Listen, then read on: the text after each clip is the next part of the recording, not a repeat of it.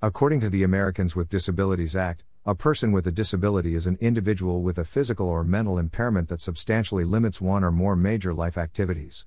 Cognitive or hidden disabilities include a range of primarily neurological challenges and may not be immediately apparent.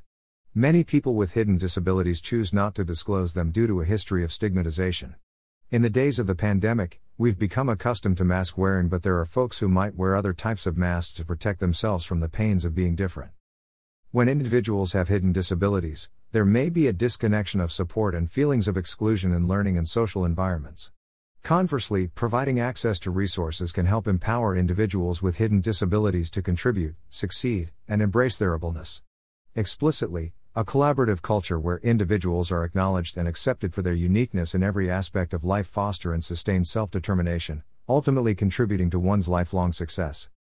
To help achieve student success, educational leaders must create an environment that validates the diversity of thought, embracing others even when they think, learn, and communicate differently.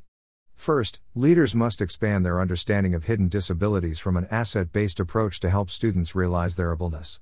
By focusing on elevating an individual's self-determination, they can help students through their journey in the realm of learning, working, and living to their highest potential.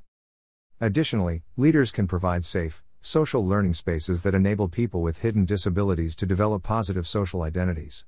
These spaces can cultivate norms of goal-directed, self-regulated, and autonomous behavior while reinforcing problem-solving and helping individuals make independent decisions about personal activities.